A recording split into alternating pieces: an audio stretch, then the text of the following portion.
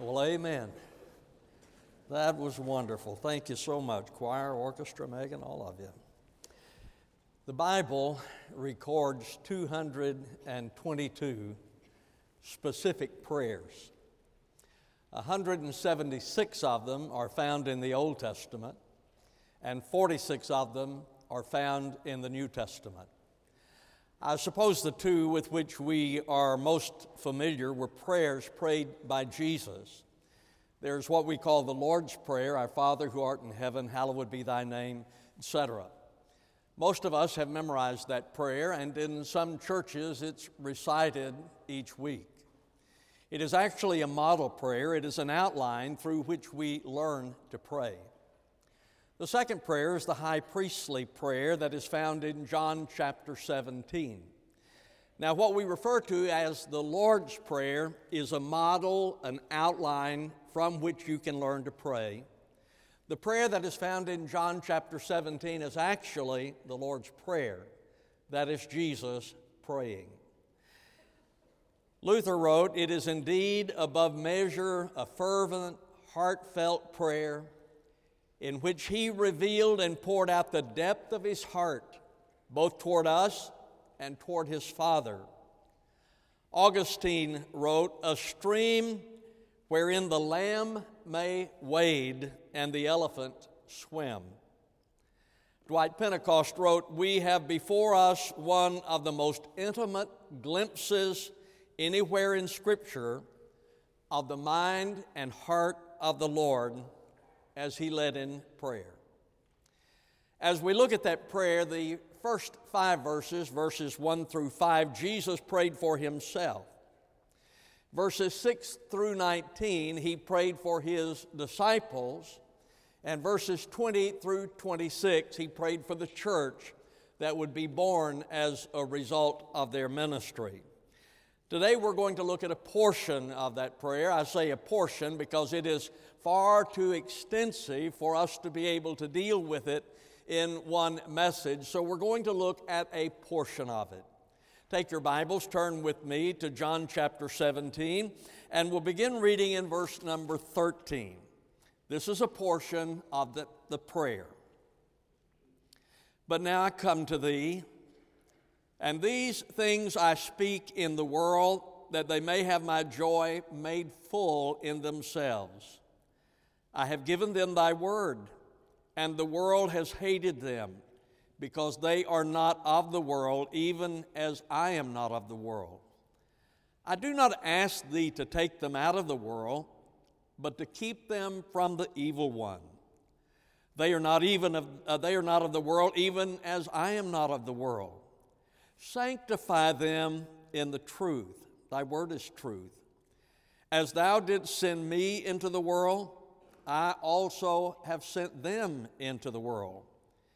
And for their sakes I sanctify myself, that they themselves also may be sanctified in truth.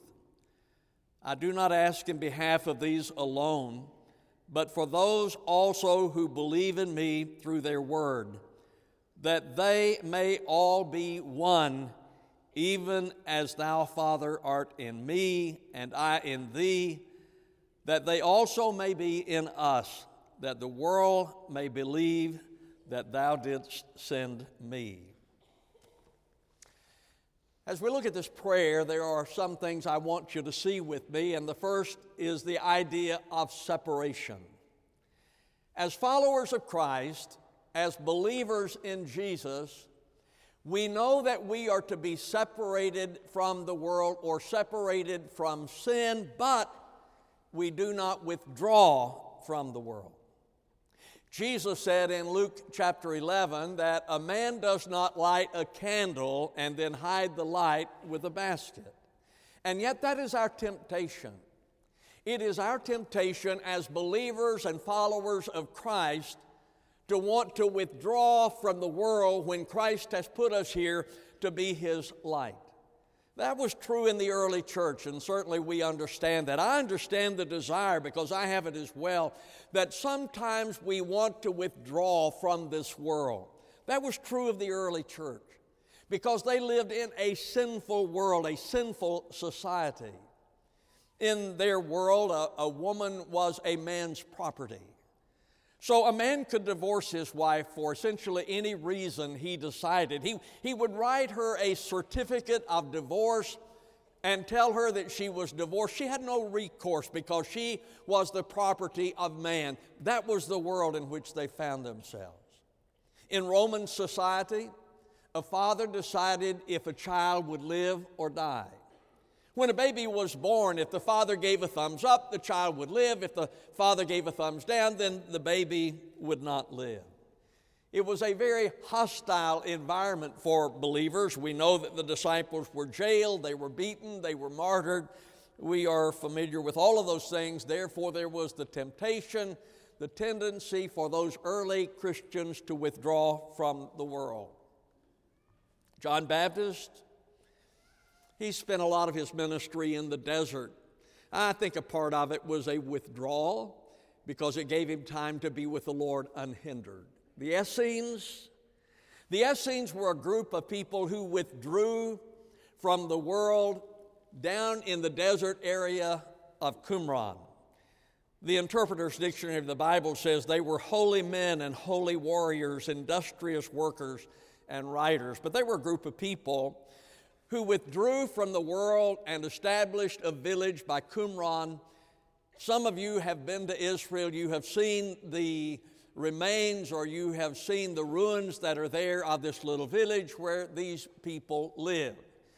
It was destroyed in about 68 AD by the Roman military. The early church, there was that tendency to withdraw. They wanted to withdraw from the world. That was also true in the medieval period, though it was a little more systematic. In the medieval period, they established the monasteries where people could withdraw from the world into a monastery. Some of you have been to Greece and have seen some of the monasteries there, those columns, those rock columns on which they built a monastery on top. It was an attempt to get away from the world, to get away from all the sin of the world. The problem is, however, they did not escape sin because they took it with them. The homiletic commentary says, within those monastic cells were true-hearted men and women who earnestly followed Christ. But for the most part, men and women took the world with them into the monastery and convent till these often became centers of darkness instead of light. There's a desire to get away from sin. We have that desire. We have that temptation. We want to get away from sin. The problem is that we can withdraw, but we take our sin with us because sin is not geographic. It is a matter of the heart. You and I also are tempted to withdraw, are we not? This world sometimes becomes increasingly uncomfortable to us, and we would like to withdraw from this world. And so there are those who choose to separate themselves from the world, followers of Christ who separate themselves from the world. In fact, when we gather for worship on Sunday, we gather in a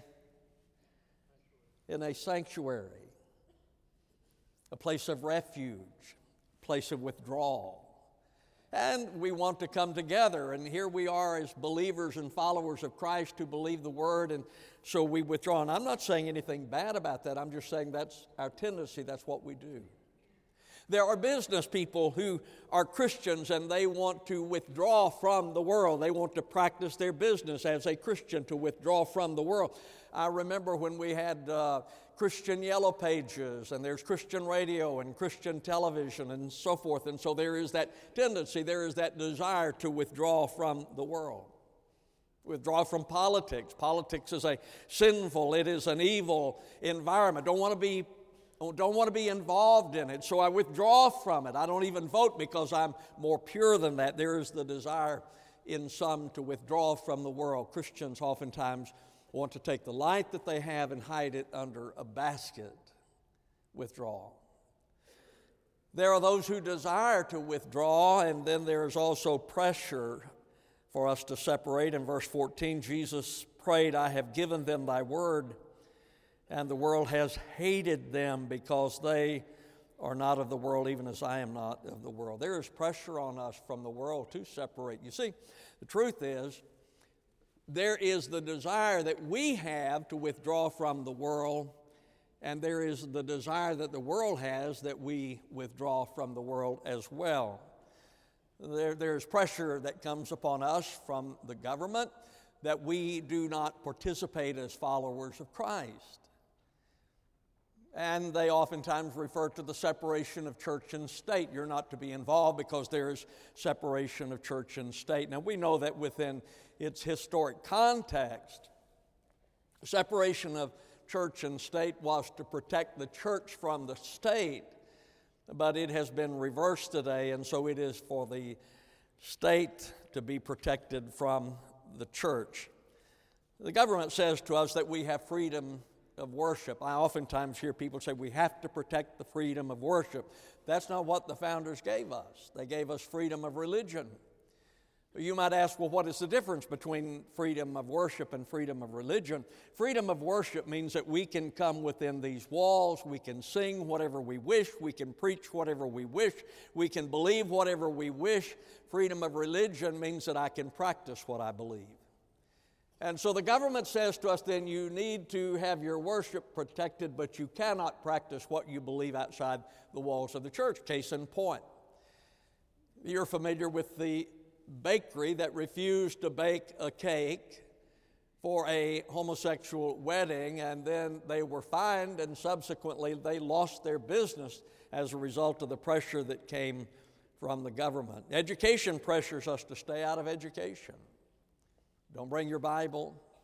You know, when I was in school, this would be a surprise to some of you younger ones. When I was in school, the Gideons actually gave us Bibles for memorizing Scripture. That was a part of it. But today you don't take your Bible, you don't sing Christmas carols at Christmas time and so forth, because education pressures us to stay out of education. Even business pressures us to withdraw, to separate, not to be involved. The so-called bathroom bill of North Carolina, I was a little surprised, to be honest, when they passed the bill, that immediately there were businesses that came out and began to attack the state, and some businesses began to leave. The NCAA said, we're not going to have these tournaments here anymore. What I want you to see is that there is this pressure that the Christians are separated, that the Christians are removed. We have that desire. The world has that desire for us as well. So what is Christ teaching? What are we to do? Are we? I mean, we want to separate. The world wants us to separate. But what does Christ say? Because that's all that really matters. Look at verse 18.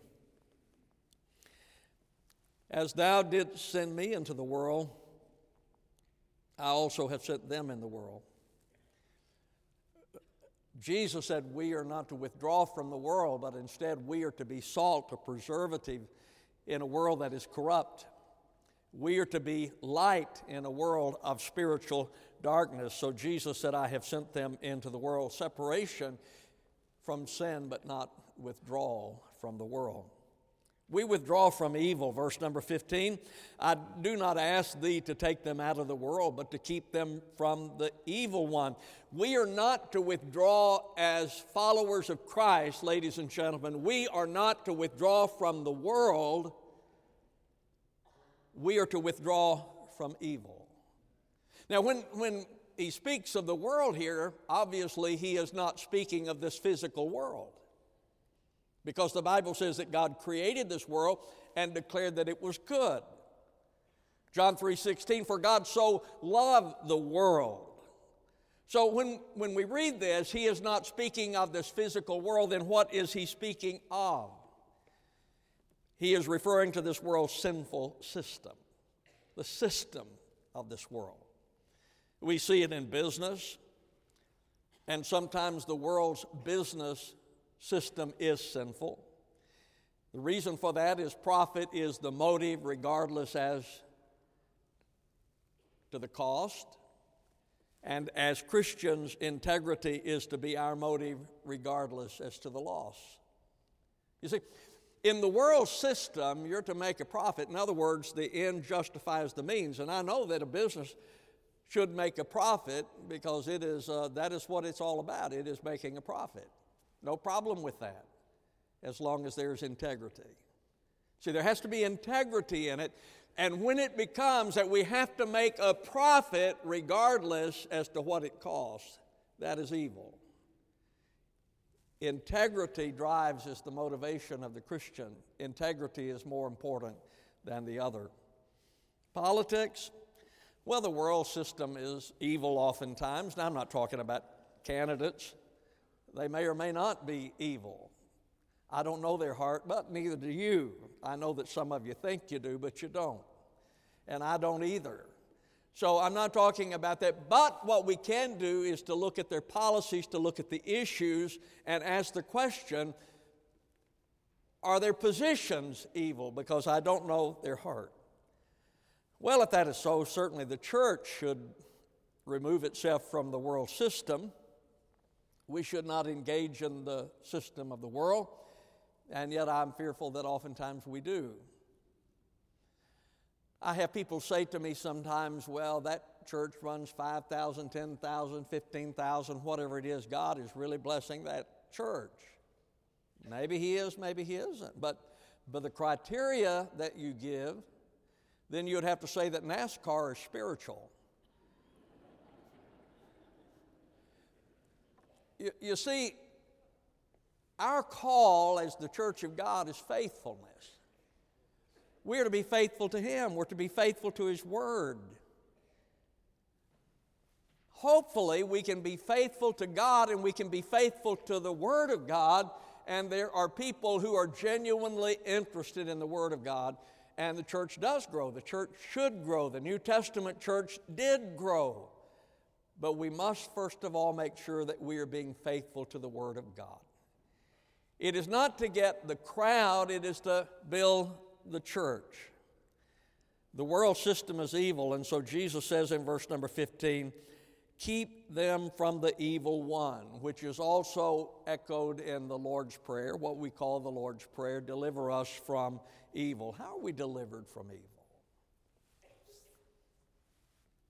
We're supposed to be in the world, not of the world, but in the world. We don't withdraw from the world. Yes, it's uncomfortable to us. It can be uncomfortable in many places, in many ways. So how then are we delivered from evil? First is through prayer. E.M. Bounds wrote, God has of his own motion placed himself under the law of prayer and has obligated himself to answer the prayers of men. He has ordained prayer, a means whereby he will do things through men as they pray, which he would not otherwise do. Yes, sometimes we want to withdraw into a monastery, do we not? Sometimes we want to separate ourselves from the world because it's evil. So then how do you separate yourself from evil? Through prayer. One of the things that is encouraging to me, and I was talking with Seal about it earlier, I have not seen as much prayer in the church as I have in recent days, and may it be something that is growing, because we come to the understanding that God is our only hope. And so we look to him in prayer.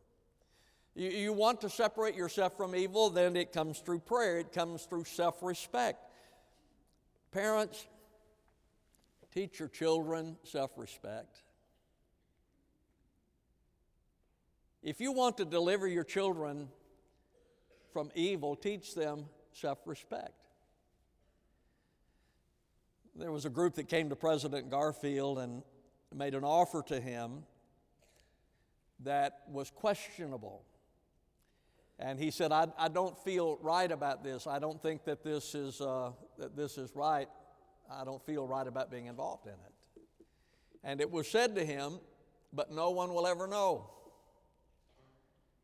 To which he replied, President Garfield will know, and I have to sleep with him. Teach your children self-respect. Teach them to be responsible. See, today there seems that there is no one responsible for what they do. It's someone else's fault. The responsibility lies elsewhere. No, it's me.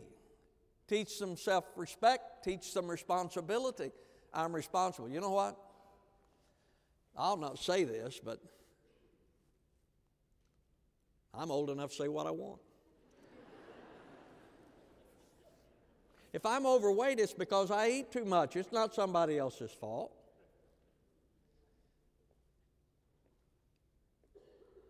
We have become a society of sissies and victims. It's always someone else's fault. No, it isn't. And if we are ever going to overcome evil, then we're going to have to accept responsibility for our actions. Teach your children to be responsible for themselves and to respect themselves. And then we overcome the presence of evil with the presence of Christ. James chapter 4, verse number 8 says, "Draw near to God, and He will draw near to you. Cleanse your hands, you sinners, and purify your hearts, you double-minded." We withdraw from evil while engaged in the world, because sanctification is separation. Look at verse 17. Sanctify them in the truth. Jesus is praying for us. Sanctify them in the truth. Thy word is truth. Verse 19. And for their sakes I sanctify myself, that they themselves also may be sanctified in truth. The word sanctified means to set apart. W. Vine says sanctification means separation to God. Sanctification is used in the New Testament of the separation of the believer from evil things and ways. Now, sanctification is a theological word. You're familiar with it. You've heard it. It is both an act and also a process. Sanctification is an act. It is also a process. It is an act in that when I am converted, when I give my life to Jesus Christ at conversion, then I am set apart into the body of Christ. That is an action. When a person trusts Christ as Savior, then they are set apart to the body of Christ. That is an action. After having been set apart to God in the body of Christ, then the process is that I begin to put sin out of my life. That is the process. So sanctification then is both an act and it is also a process. But sanctification is not withdrawal from the world. Some people think that sanctification, if I am a sanctified saint, then I withdraw from the world. I would think Jesus was sanctified, would you not? And yet he was engaged in the world socially. He went to a party. He went to a wedding. People liked having him around. He was social. He was involved even in organized religion. He went to the synagogue where he taught. As a Christian, we do not withdraw from the world. We are engaged in the world. Jesus was engaged in the world. We are engaged in the world. In business, I'm grateful for businessmen and women, those who are out there, because I have great respect for you. That's really where it matters, out there in the world, where you're living for the Lord as salt and light in the world. What is the purpose of living a sanctified life? Jesus prayed that you might be sanctified. Now, what is the purpose for it? Why does he want you to be sanctified? Because it honors his name. You see, when you are a child of God and you're living a sanctified life, a life that is set apart from sin to God, then you honor his name. I remember as a boy, when I would go somewhere, sometimes my mother would say to me, sometimes she would say, "Remember who you are." Sometimes she would say, "Remember whose you are." You see, being sanctified, I'm remembering whose I am. I belong to the Lord Jesus, and therefore I need to reflect the Lord Jesus. It honors his name, and it benefits those who are lost. Folks, when I live a sanctified life, when you live a sanctified life, a life that is separated from sin, separated to God, then the lost person can see you and say, you know what? There's a sinner who's become a son of God, a child of God. There's someone who was on the way to hell and now they're on the way to heaven. And that gives them hope. When they see a sanctified person, someone who is living their life for God, not perfect, but someone who is living their life for God, set apart to God, set apart from sin, it gives them hope. It is also a benefit to us. You ought to live a sanctified life for no other reason because of the benefit it brings to you. What does it give you? Joy. Look at verse 13. But now I come to thee, and these things I speak in the world, that they may have my joy made full in themselves. Jesus said, I want you to have joy. I don't know. I know that you get around a lot of Christians and you think, I don't know what they got, but I sure don't want it. Folks, let me tell you something. You can be religious without any joy, but you can't be a Christian without joy. Because Christ gives us joy. And that should be a characteristic of our life. If you know the Lord, you should have joy in your heart. I'm not talking about that goofy stuff, people going around, well, praise the Lord. I mean, they're falling apart and they're, praise the Lord. Well, it's wonderful if they want to do it. But I'm talking about a real joy that's in your heart. Sometimes you face difficult times and sometimes you have difficult circumstances, but in the depth of your heart, there's joy because Jesus is there. He gives us joy. Unity, verse number 21, that they may all be one, even as thou, Father, art in me and I in thee, that they also may be in us, that the world may believe that thou didst send me.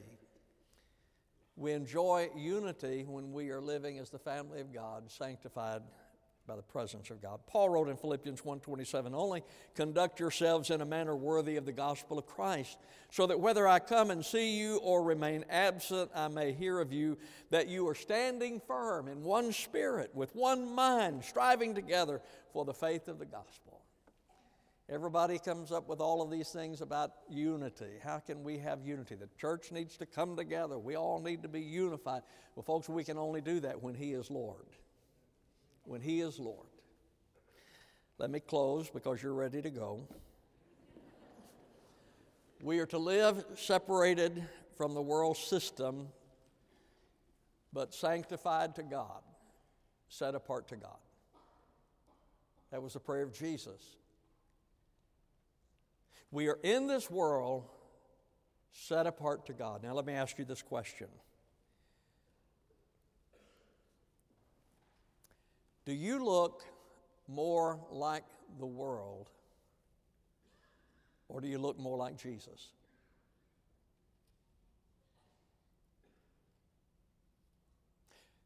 When you consider your life as others consider your life, do you look more like the Lord,